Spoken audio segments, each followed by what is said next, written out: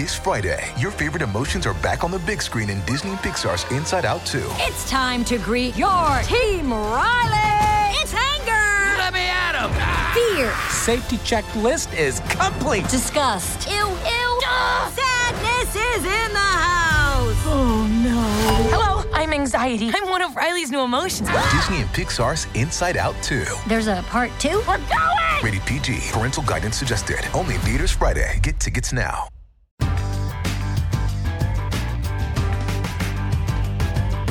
Hello, everybody, and welcome to New Books in Folklore. I'm Rachel Hopkin, one of the hosts of the channel, and today we'll be hearing from Jo Farb Hernandez about her huge and sumptuous book, which is called Singular Spaces, From the Eccentric to the Extraordinary in Spanish Art Environments.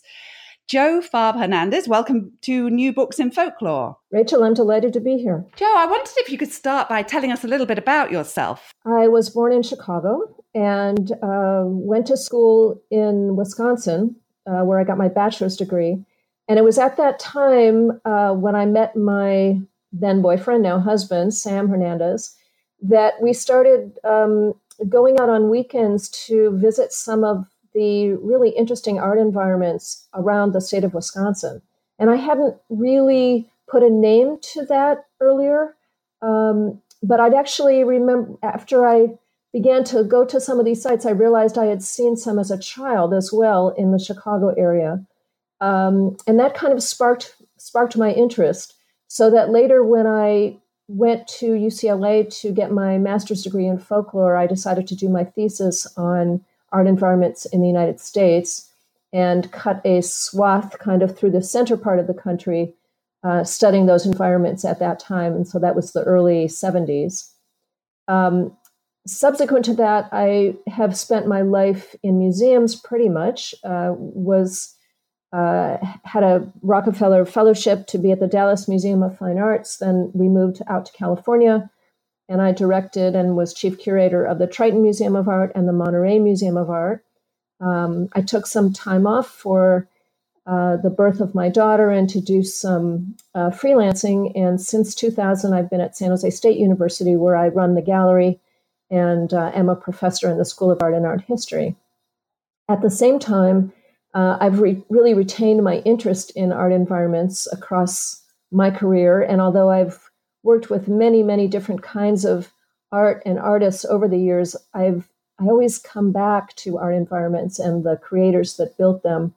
And so in the early 80s, I became aware of this organization called Spaces, an acronym for Saving and Preserving Arts and Cultural Environments. And the founding director, a man named Seymour Rosen, who also was passionate about these kind of sites. And I started working with him at that time. We actually co-curated an exhibition that we called Divine Disorder that was on California art environments at the Triton Museum in 1985.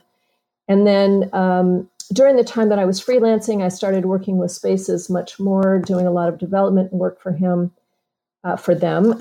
And then when he began to sicken in the early 2000s, we started talking about a way for the organization to continue to move forward. And he wanted me to become the director of the organization subsequent to his death, which I did in the fall of 2006. So you've used a phrase quite a lot in that little potted autobiography, which was art environment. So I wondered if you could tell us, what exactly do you mean by an art environment, and how is that folklore? And what is folklore? If you can answer all those questions at once, that would be wonderful. Well, let me start out with what my understanding of folklore is, which is basically the manifestation of what people know and what they do and what they make, that has been learned in a way that has been transmitted in a non-academic way, shall we say. This is community-based. It is a production that the aesthetic can be shared by members of the community. So, for example, if you're a fiddle maker, everybody in that community will be able to determine whether the fiddle you made is a great fiddle or a mediocre fiddle or a terrible fiddle.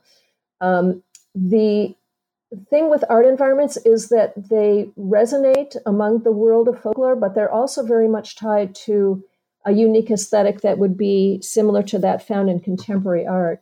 So they kind of fall between the cracks of a lot of different genres. And because of that, I think they were ignored really up until, I would say, the last 20 or 30 years or so, because people didn't quite know what to call them or how to categorize them.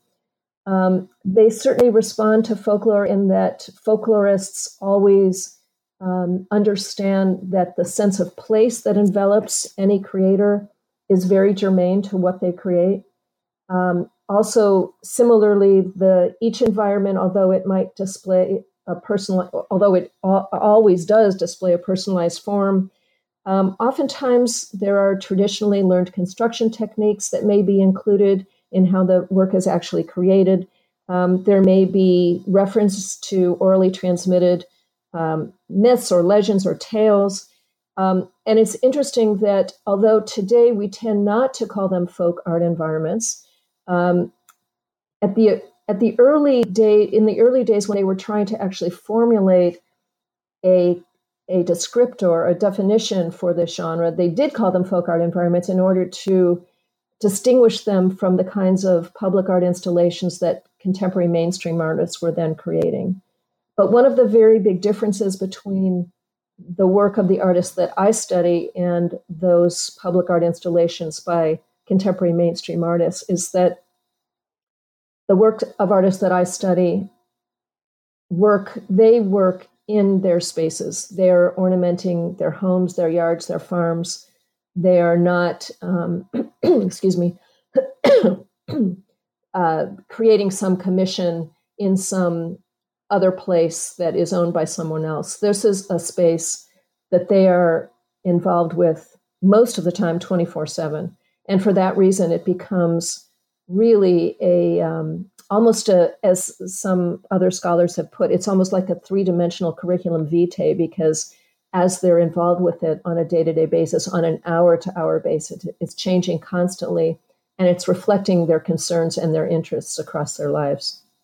That's a wonderful description. Thank you very much. So can you tell us a little bit about how this amazing book came about? It actually came out of another book that I was writing. We had, my husband's family is all from Spain. And although we live in California, and although teaching Spanish in the schools is kind of standard, the instruction that my daughter was getting in Spanish in her school was terrible.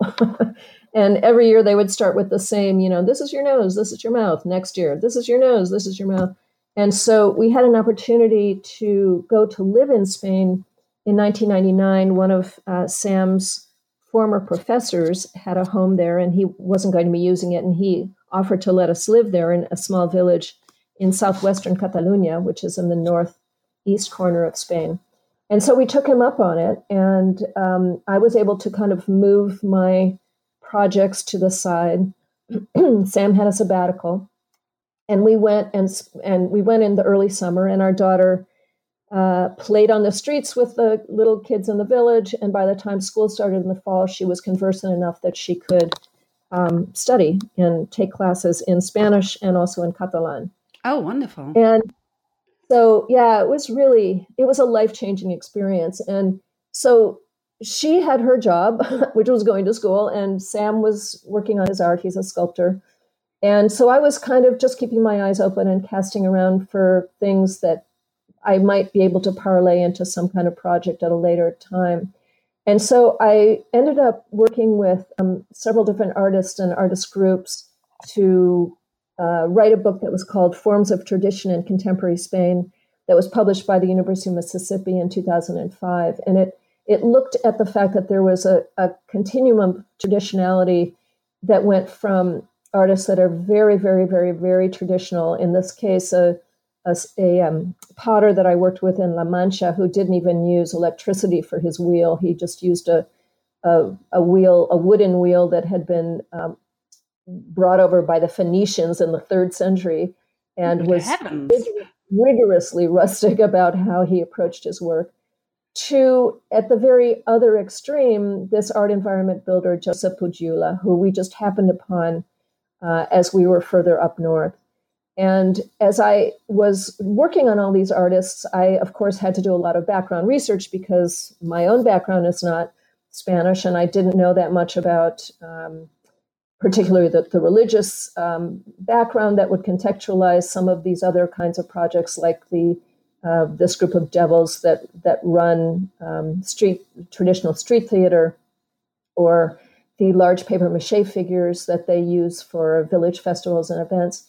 And I was finding wonderful contextual material and a lot of research that had been done by Spanish folklorists in these other areas, but there was nothing on art environments in Spain.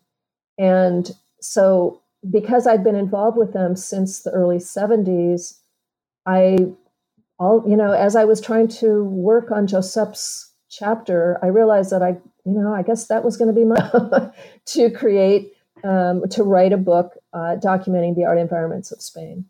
And I didn't know of many. By the time I had submitted an application to the Fulbright Commission, which I ultimately received a Fulbright in 2007, 2008, I knew about a half a dozen sites around Spain, and I was guesstimating that I might find 15 or 20 more.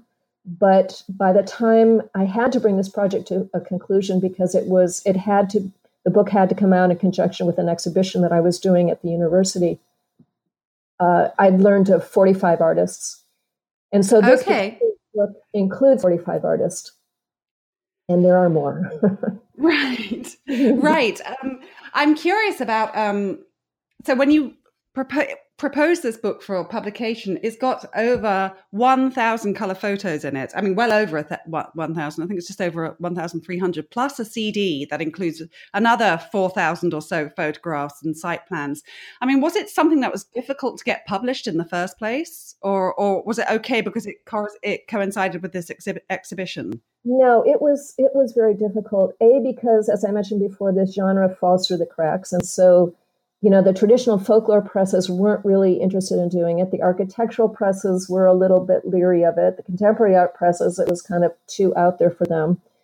The other issues, of course, were that I was writing in English but talking about Spanish sites. So the Spanish publishers weren't really interested, and the American publishers couldn't understand why anybody would want to buy a book on, or that many people would want to buy a book on Spanish art environments. Plus, it's big, and the many of the original publishers with whom I began discussions, their first question to me always was, well, let's just do this as an ebook. And that was totally contrary to this idea that I had in my mind about what this book would be, in part because most of those artists did not have internet access or a computer or any way to access later what I would be writing about them. And although the majority weren't able to understand my English words, of course, they could at least see that they were big, beautiful photographs and that the work was being presented in a respectful and professional way. Absolutely. Well done for you for kind of like pulling it through to completion. Now, I can't remember, did you actually define what you mean by art environment? I know that we talked about it in conjunction with folklore. I can't remember if you had a succinct definition of art environment. Well, not so much. They're unique. It's not like you can define art environments like you can define impressionist painting, or like you can define, rural barns in America or something like that, in which there are kind of standard typologies that you can respond to. Art environments really cover a phenomenal range of material. It can be work that is completely architecturally based, in that it is an architectural creation from scratch.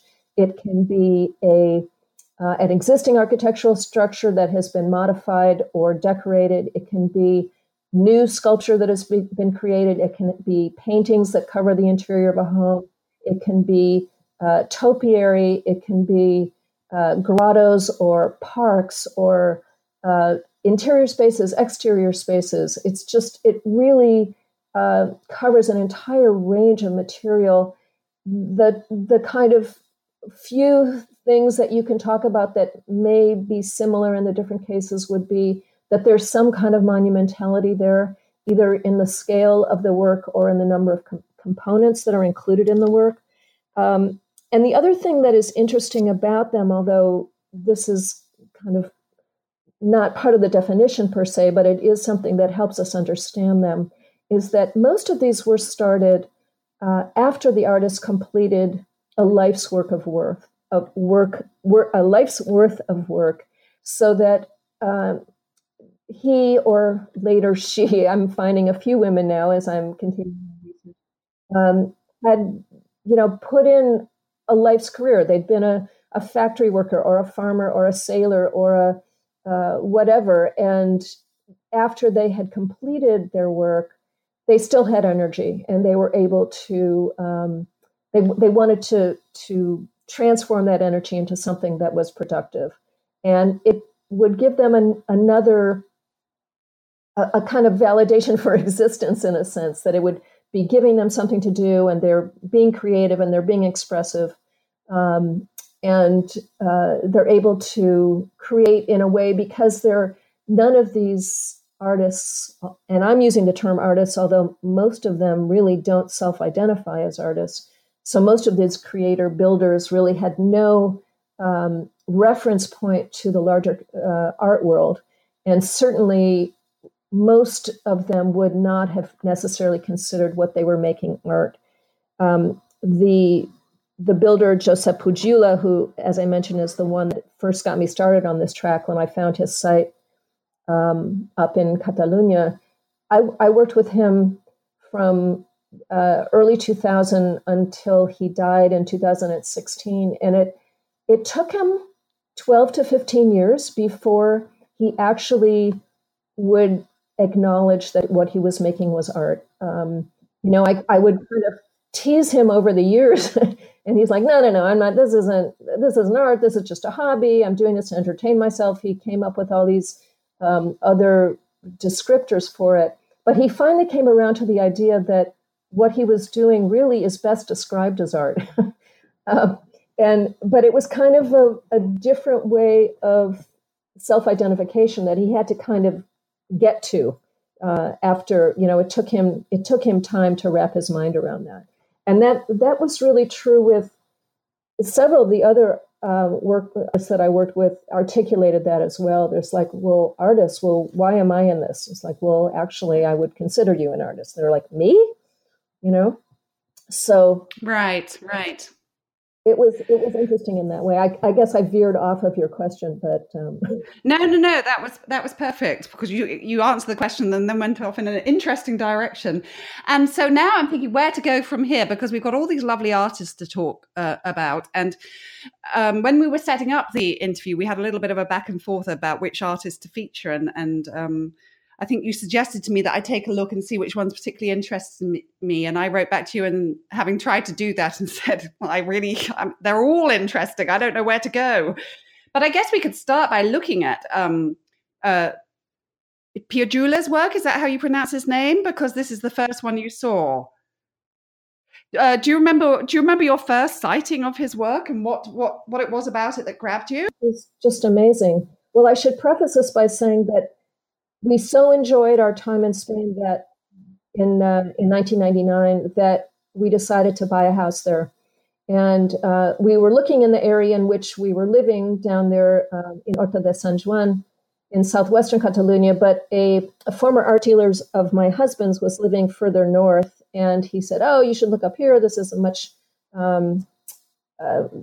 nicer area, beautiful between the Pyrenees, the foothills of the Pyrenees and the Mediterranean Sea, and a lot of art activity, et cetera. So we went and we looked in that area and ultimately bought an old farmhouse up there. And so we were just taking a little field trip out away from the house at one time, because we actually ended up spending about 10 years fixing it up.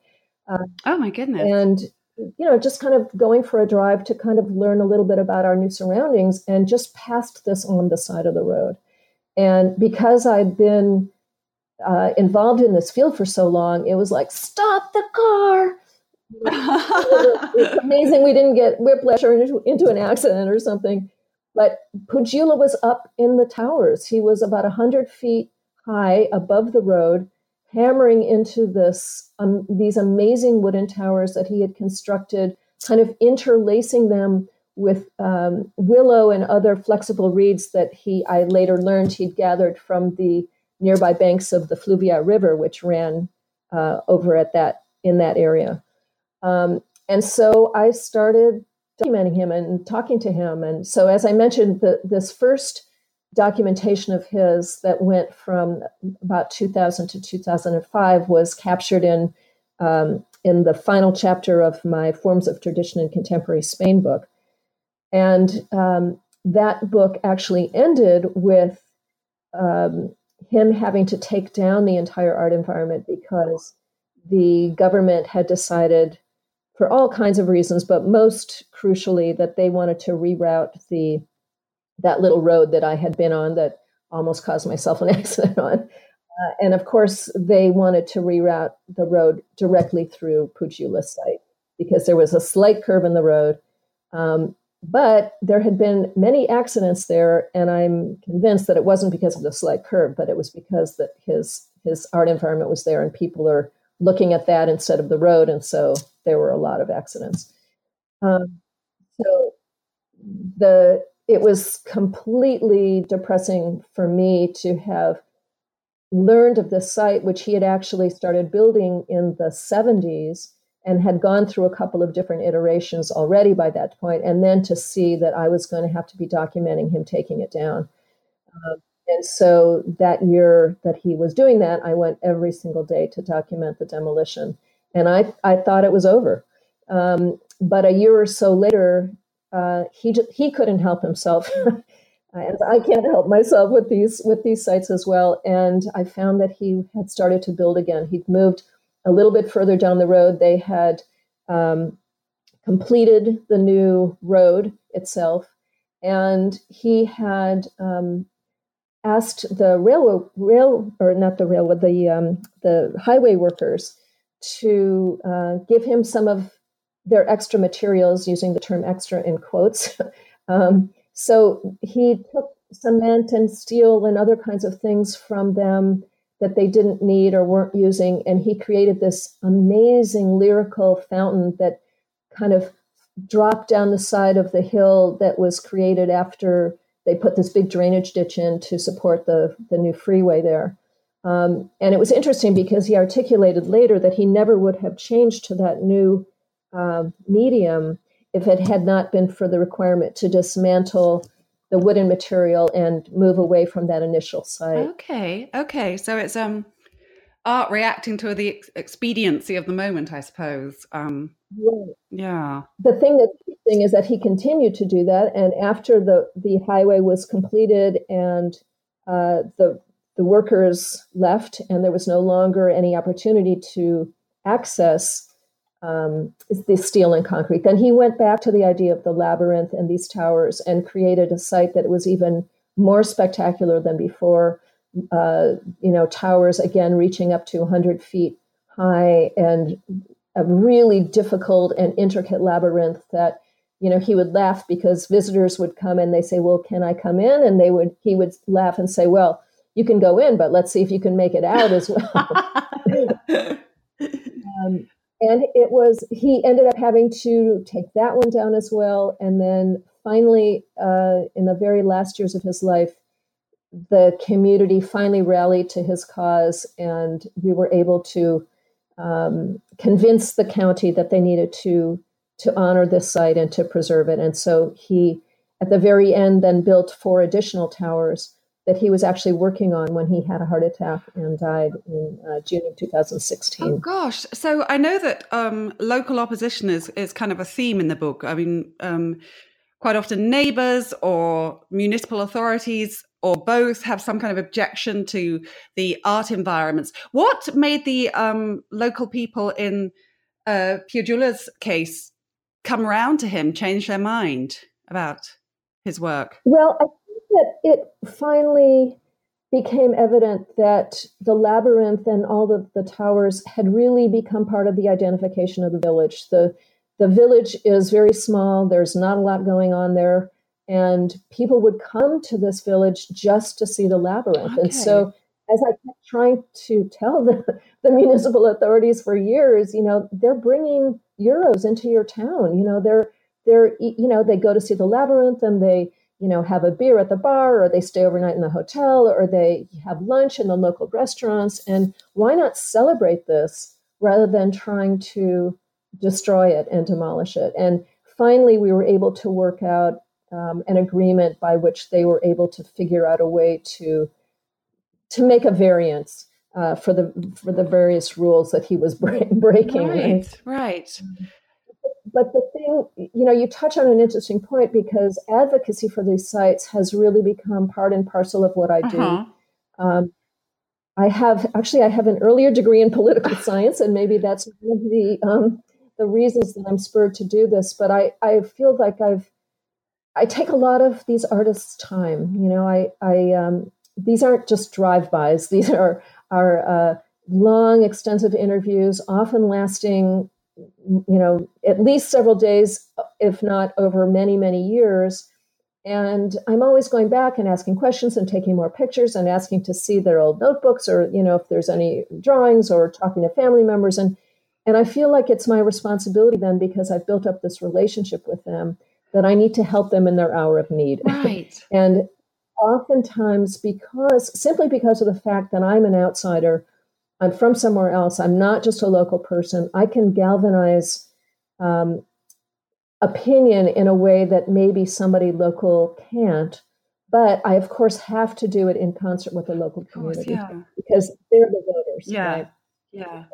They will ultimately, throw the bums out, as we say, if they're not doing what they want. And in fact, in Piagiula's case, there was a situation in which they voted out the mayor who had been the one to demand the demolition of the second iteration of the environment. Okay. So I go and I meet with mayors, or I write letters to the junta, or I start petition drives, and we organize demonstrations, and we really try to get the local community to support these sites. And we've had some really good successes, not just in Piagiula's site. There was a site out in Western Spain, Extremadura, that we were able to save. We were able to get fines rescinded off of another artist who was building life-size dinosaurs. And of course, it takes a lot of work, but this combination, I think, of somebody from the outside explaining to them that this actually is a genre of art. It's not just some crazy, strange construction that doesn't have any basis in anything. And that exterior point of view combined with local advocacy and local work by the community members seems to be a pretty winning combination. This doesn't mean that we haven't lost sites, because we have, but we do what we can. Oh, that's really terrific to hear, actually, because I think folklorists are quite often interested in how other folklorists have carved out their careers, because it's not the most obvious discipline. And so the fact you've been able to unite your folklore interest with obviously an interest in political science, and now gain from doing that degree is great to hear. I wonder if maybe we'll move on now to Mr. Utria, because he has a boulder house, and I think that also involves some encounters with the local authorities, didn't it? Yes. I should mention that in Spain, although his name is Lino Bueno Utria, but in Spain the first surname, which in this case is Bueno, is the term they use most, the surname they go by, because of the father's surname and then the mother's surname. Okay. So if they're going to cut it off, it would just be to the father's. Okay. So Lino Bueno Utria or some Utria? Utria, yes. Yeah. So tell us about Mr. Lino. Let's just call him Lino. So this is an interesting situation, especially because it is not unheard of in Spain for people to live in caves. There are in the southern part of Spain, there are entire communities in which they have carved out living spaces within caves.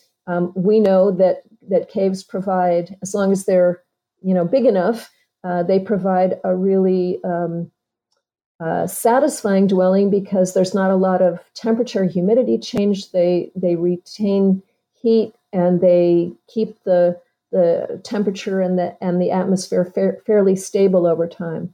So it's kind of interesting that this particular house, which this single man carved out of this huge boulder at the end of town, became notable. But I think it's because there were no cave dwellers in that particular area of Spain. But this is an interesting story because for me, the story almost reads like a fairy tale. He was this very poor man. He worked as a day worker, just making just pennies every day. He had many, many children. He didn't have a good house. They would rent places and then they would get kicked out because they weren't able to pay the rent, even though it was just pennies every month. And so he got this idea that he would carve out a home in this big rock if the city council would let him do that. And of course, they kind of laughed him out of the room the first time that he proposed it. And then later, when he persevered, they said, well, yeah, you go ahead and do that. And if you can really pull this off, then we'll give you the property later. And so he took them at his word and he worked year after year after year. I'm forgetting exactly. I think it was in the neighborhood of 30 years or so that he hacked out with just very, very primitive tools, carving out spaces within this large boulder. And then he went back to the town council after he had made, I believe, the first floor's worth, and they said, no, forget about it. We were just kidding. We're not going to give you that piece of property. And he was just devastated because he'd been working all those years making the assumption that he would have claim to this piece of property if he showed that he had worked it. So he actually decided to write a letter to the King of Spain. And he was, again, this is in the middle of Spain in a teeny tiny village. He was not particularly literate. He had to get help from that. But somehow this letter actually made its way to the king, and the king decided that this was an interesting enough story that he actually came to visit him in this home. The wife and daughters baked the king cookies, and the king was able to decree that he needed to have claim to this rock, basically, and the deed to the land. And they actually even gave him a medal to honor his work. So that's such a beautiful story. I love it. Yeah. And he continued to work really until he died. And the family today has opened the home. Nobody lives there any longer, but they do open the home, and people can come in and see this amazing task, including his tools, which are still there. He went through several chisels, just working them down so that there was nothing left carving into this stone. And there was even a kitchen with a fireplace, and how difficult it must have been without the technology that we have today to start at the bottom by chiseling up and start at the top by chiseling down and actually meet in the center of this rock such that the fire and the smoke would actually exit from the ceiling. So I should clarify for our listeners that a lot of the artists you met and you've spoken to, but some of them died long before the book was ever thought of, and so you're visiting the sites and speaking to people connected to the sites now. In this particular instance, I was speaking to family members. I think grandchildren, maybe one son as well, but the grandchildren primarily. So from there, I wonder if we should maybe move on to Garrido Garcia, because that's another interesting story underlying the creation of his art environment. I'm just going to turn to page 106 because I think that's where it starts. This is a really interesting story, and it, in some ways, it really personifies the genre in that.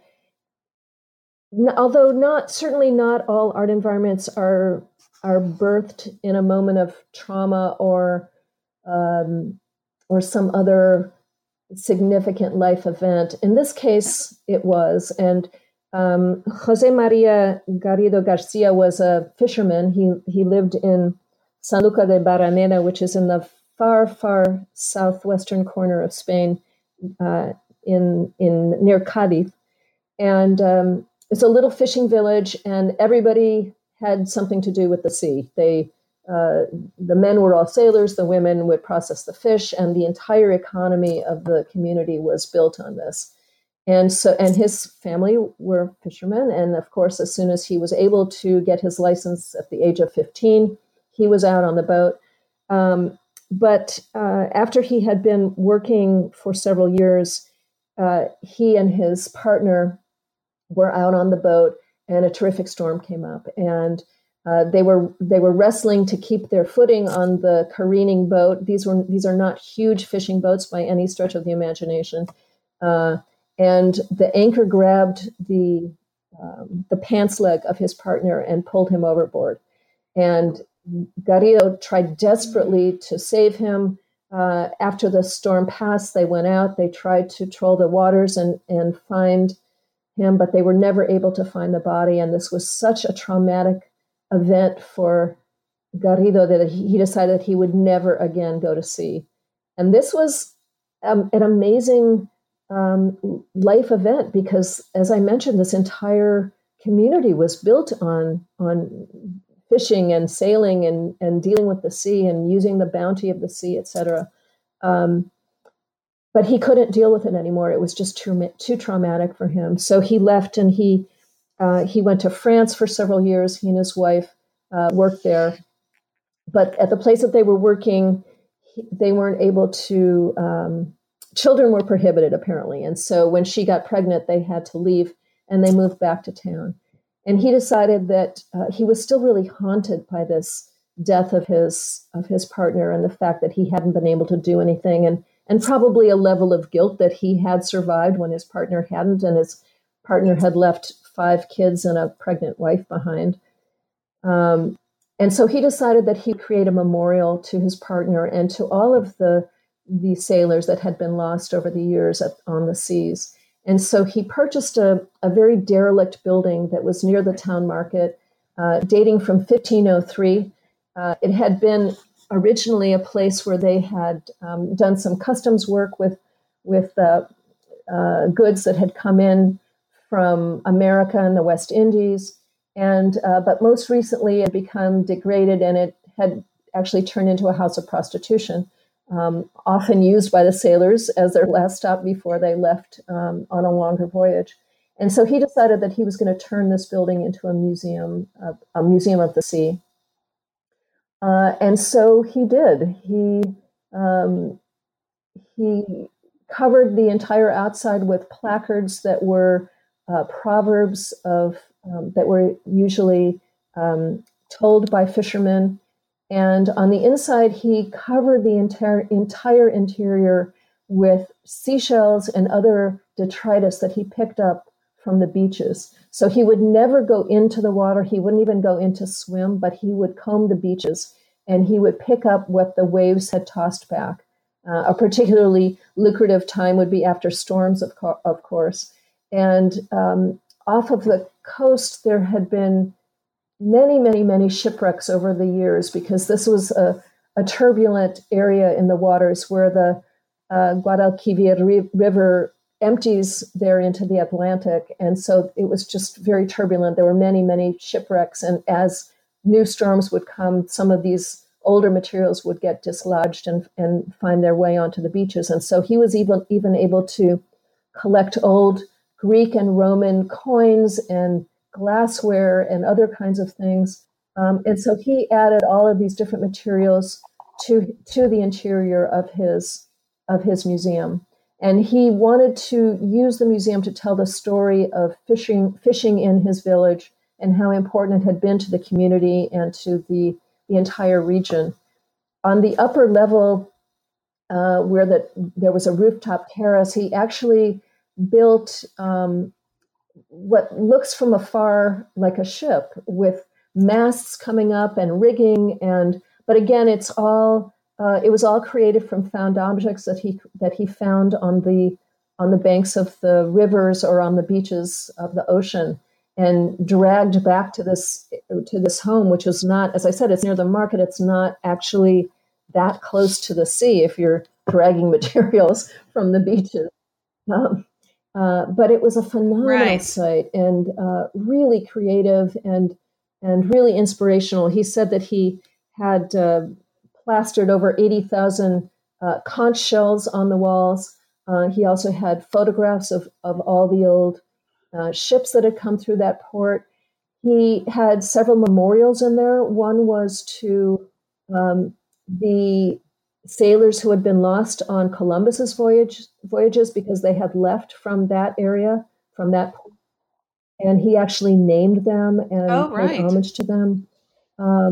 Interestingly, he also had a memorial to those who died in the German Holocaust, because he said that, of course, Franco was on the side of Hitler, and he said that growing up, they never heard about it. And it wasn't until decades later that they heard that these atrocities had happened, and he felt so terrible that these events had happened, and he hadn't known anything about it. And so he created an homage to those souls who had been lost at that time as well. He lived very much on the edge. Since he was no longer fishing, he had beautiful calligraphy skills, and so he became a sign painter, and he painted signs for various businesses around town. And then he would also go down to the market and get like the jawbones of sharks or other large fish, and he would dry them out and sell them, for €5 he had a little stand near the market. So it was very, very subsistence living, and all of his energies were poured into creating this homage, this memorial. That's a amazing piece of work. What's happened to that museum now? Because that is another piece that is he ran up against problems with the authorities. Right. Yeah, the building is there, and the museum has all been taken out. Oh, okay. Yeah, after he died. As I mentioned, because it's so close to the market, the city had tried for years to purchase it from him. They wanted to create kind of a whole condominium or apartment complex there, and he wouldn't sell it because he felt it was so important, the message that he was trying to put out with his museum. But there was a building next door that was rotting and the roof fell in, and one of the laws in town is that you cannot prejudice a contiguous building. If there's something wrong with your building, you have to fix it so that it doesn't damage the next door. And the city didn't even do that, even though it was their law, because they really wanted his building to be taken down. And so they just waited until after he died, and then they took it over, and it's not there anymore. So that's, again, one of the reasons that it's so important to document these sites is because many times they do not survive the lifetime of the artist. Sometimes it's that they're built out of ephemeral materials, like Josep Pujolas working with this willow. I used to climb up to the top of those towers every summer, but by last summer, it had only been a year since he had been working on it. But I just looked at some of those members, and I thought, you know what, I'm not going up there anymore.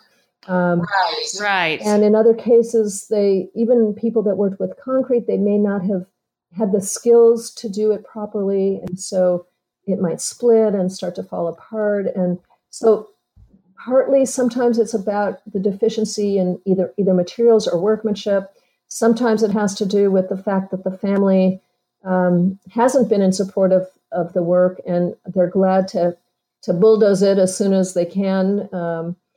Sometimes it's about money. They want to sell the site, or sometimes it's just about vandalism that over the years people have picked away at these sites so long that nothing remains. So, so the documentation is really, really important. And the other thing that I try to insist on when people ask me about documentation is I say, don't just tell me that you shot this in 2017. Tell me that it was, August 23rd, 2017, because it looked different on August 22nd and it looked different on August 24th if the artist was still working, because they were continuously making changes because they were so involved in the site and because they were seeing it every day as they, as they woke up or as they went out to feed the animals or whatever it was.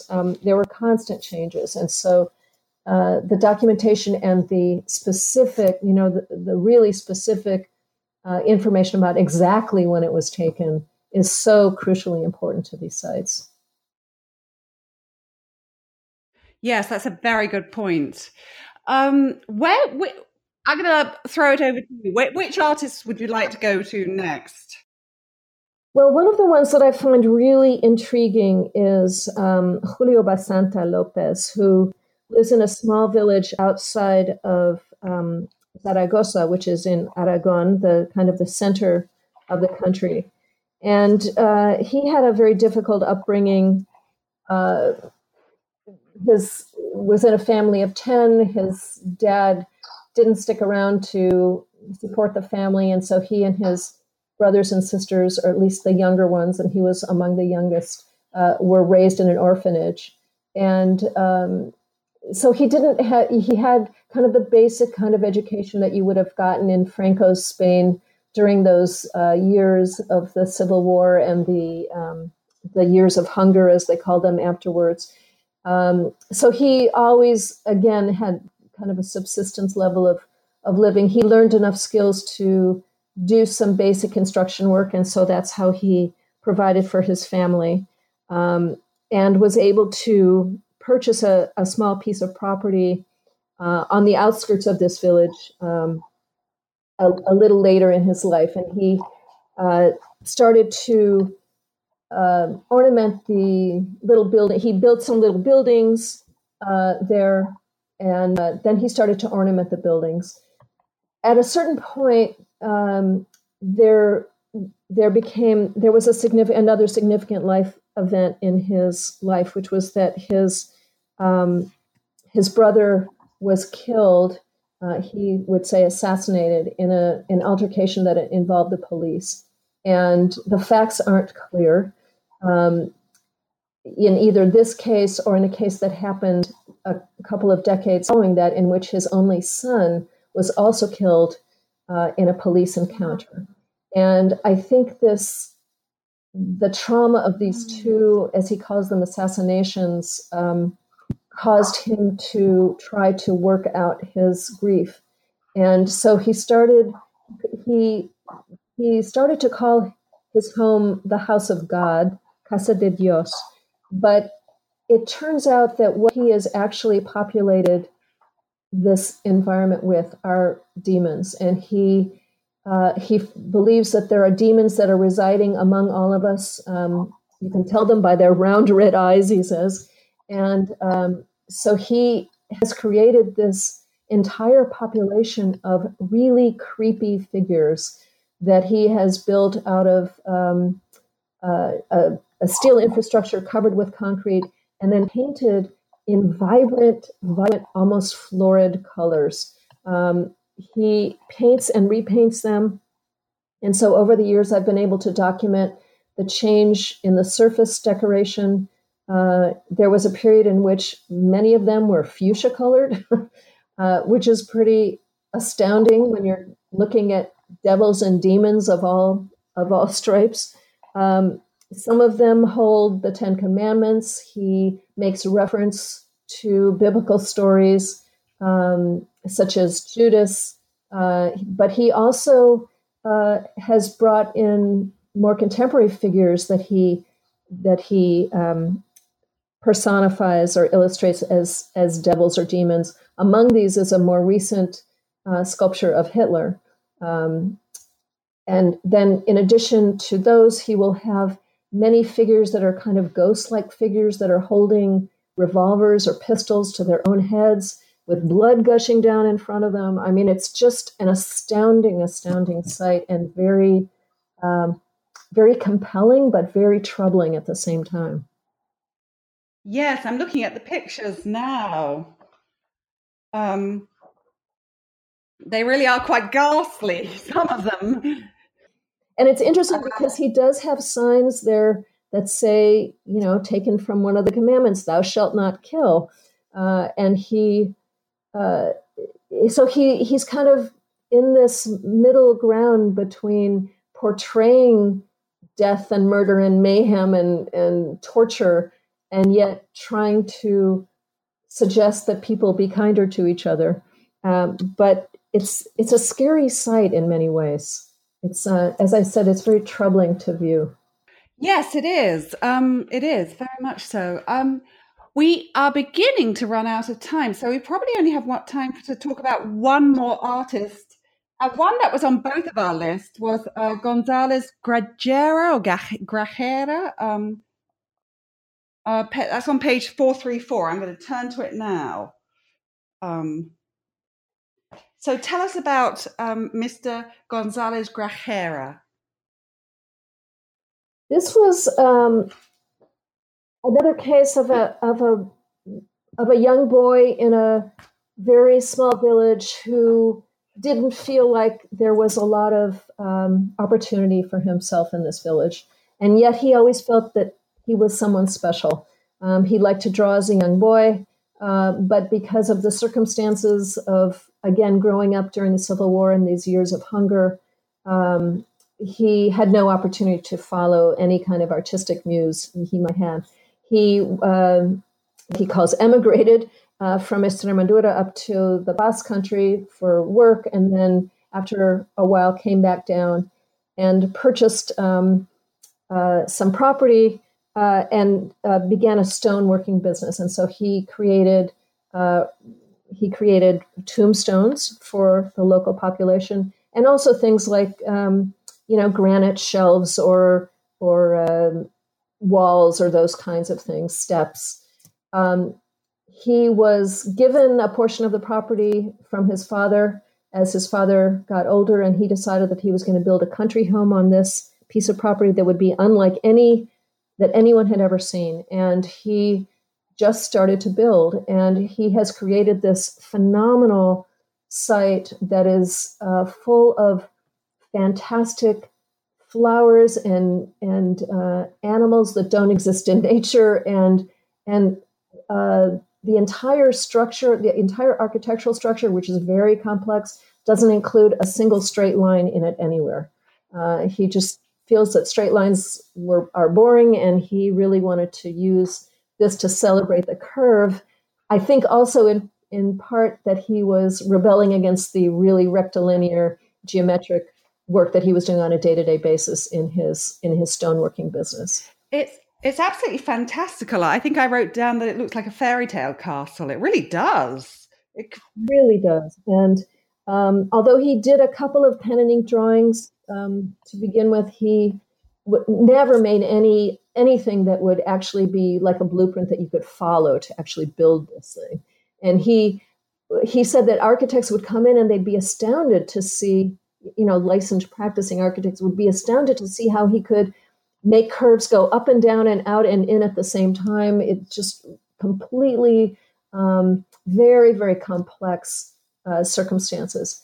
He also ran into trouble with the municipality, who wanted him to stop building. They came up with all kinds of reasons that he was, going against the urban codes, etc.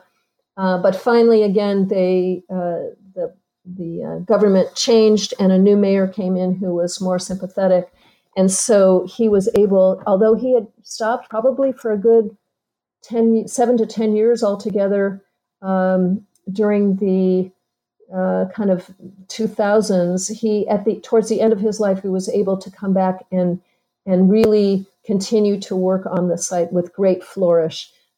He didn't ever finish. He died in December of 2016, but he had a son who was working with him in the stoneworking business who has been continuing some of his work, and the family will periodically send me new photographs of how things have changed and how they're continuing to work on the site. So he was never able to move in and enjoy it the way he had thought he would, but he has made a lasting contribution to this entire area because it is really one of the most spectacular sites in all of Spain. So a lot of the men that you have interviewed or the works that you've documented, they've been constructed over many years and they include tons of detail. And this book was constructed over many years and contains tons of detail. And it sounds like you're still ongoing with this research. You said that since the book, which only features men, you found some female creators of art environments. Are you seeing any kind of like pattern between your work and the work of the people that you're documenting?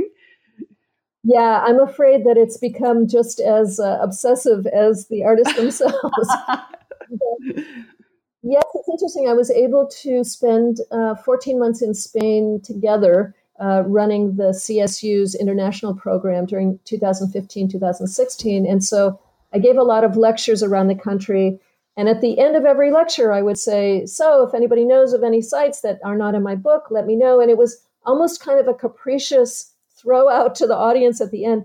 But every time somebody would say, oh my God, at my grandfather's village, there's a fill in the blank, right?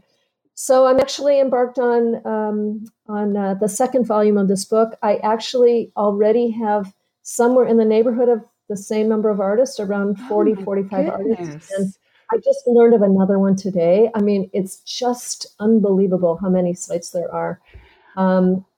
So I'm hoping, I do have a sabbatical in the fall, and I'm hoping to really just power through it and hit all of these sites that I currently know about so that the next book won't take me 14 years to do like the last one did. I'm curious though, when you hear of another art environment, are you kind of like, oh no, not another one? Do you ever feel like that, or is it always excitement about the prospect of? I definitely am ambivalent because it's a lot of work. As I said, these aren't drive-bys. These are, full documentations that go on and on with the artist and or the artist's children and or both if they're still around, and really trying to dig deeply into inspiration, into how the work has changed over time, into all of the different facets of the artist's creation and how he or she views it. And yes, as you mentioned, I actually have found 4 now women, which I'm thrilled about because I looked really hard the first time. Mm-hmm. I was kind of convinced that it was because of the kind of sociological pressures that are gender-based within many countries in which, the men may retire from their jobs, but even if women had exterior jobs and they were able to retire from them, they're still cleaning the house and cooking and caring for grandchildren and continuing with the kind of ongoing gender-based roles that women have tended to have in so many cultures all over the world. And so for that reason, there are many, many, many, many, many less women art environment builders than there are men that we've documented all over the world, although some that we have are spectacular. And I'm really excited to be able to introduce the work of these new women as well in my next volume. Yeah, that's definitely something to celebrate. Just one last question before I finish asking you questions, which is, so you had thousands and thousands of photographs. How did you choose the one that's on the front of the book? That took a lot of deciding. I just can't imagine how you set about it. I mean, I love the way it looks, but I'm curious. Yeah, it was actually a combination between the designer and my husband and myself and kind of everybody that I was talking to. I'm like, what do you think about this? Or what do you think about this? We looked at a couple of different options, but I did like that it was a solitary chair on the front, reinforcing the singularity of these sites and the fact that the work is done solo. These are not constructions that are made by a group of people. In a couple of instances, we have circumstances in which a wife might help or a daughter or a son might help. But really, these are the impulse and the inspiration of a single worker. And so that was one of the reasons that we gravitated towards that particular image. To just describe it, it's a black kind of wooden chair which has been painted and then painted with sort of drips of other colors, and it's got some planks of other colors on it, and then it's against a red wall and on above a grey floor which has the numbers 2120 in yellow. So it's all quite striking. It's also very enigmatic. And this was actually the exterior wall of this man's house, and the street. The numbers are actually painted on the street, and he was deaf, and so very hard to get a lot of information out of. But he had something going on with numbers, and he painted numbers all over this town, not only on the facade of his home and on the interior of his home.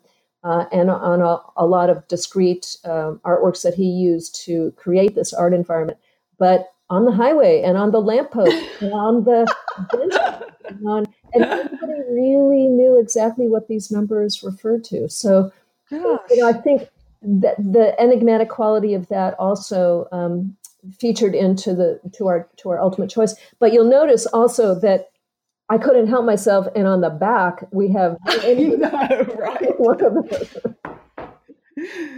So the back is got little photos in lines of lots and lots of the other artworks. Right, yes, everyone that's in the book is included there. Okay. I hadn't counted them up, but yes, that's lovely. So I am going to restrict myself or stop myself from asking you any more questions. Is there anything that you would like to say before we finish, because I've taken up quite a lot of your time now? Well, I really appreciate having the opportunity to share this. I want to say, a lot of people ask me, well, is this something that's special about Spain? And no, these are impulses that are universal. We find art environments all over the world. And with Spaces, we try to document them, and we try to provide a forum for people to provide input so that we can learn about new art environments all the time, all over the world. And I would just suggest that people keep their eyes open and let me know if they see something.